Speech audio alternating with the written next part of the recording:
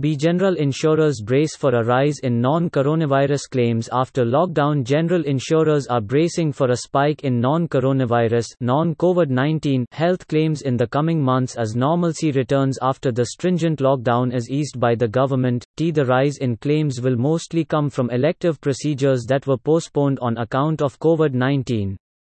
This, in turn, will impact the loss ratio of insurers in the health segment. During the lockdown period, non-life insurers have seen an almost 40% drop in non-COVID claims.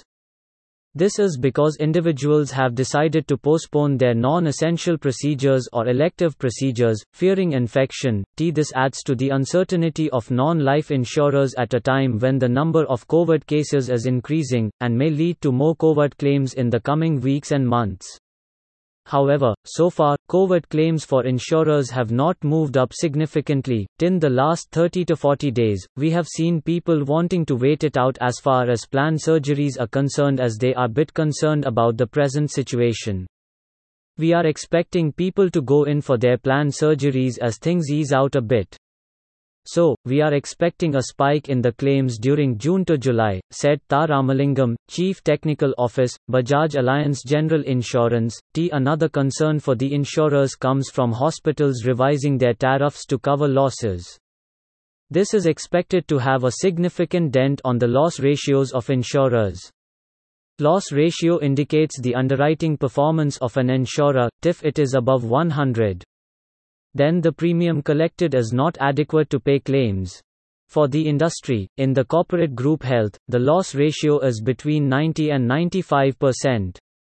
And, in retail health, the loss ratio varies between 60 and 90%. The procedures, which were postponed, would result in increase in loss ratios once the lockdown gets relaxed.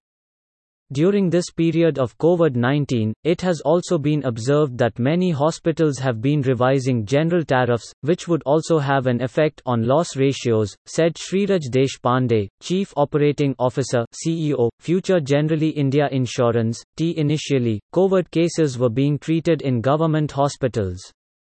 However, we have now seen a shift, with an increased number of cases being reported from private hospitals where the average treatment claims cost is very high. We could see the loss ratios increasing in the days to come, Deshpande added. With non-COVID claims falling close to 40%, many feel that loss ratios in the health segment for insurers will improve significantly.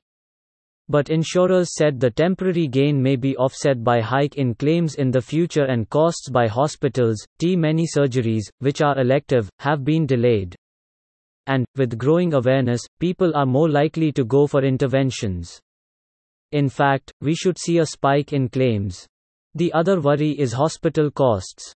This is because hospitals would look to cover whatever they have. Their revenue deficit is expected to go up from 1.55% to 4.18%, while fiscal deficit is expected to rise to 5.95% from 3%.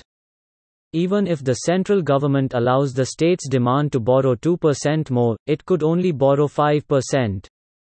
These calculations show that the state has to significantly reduce its expenditure. The final decision will be taken after the special committee submits its report, he added.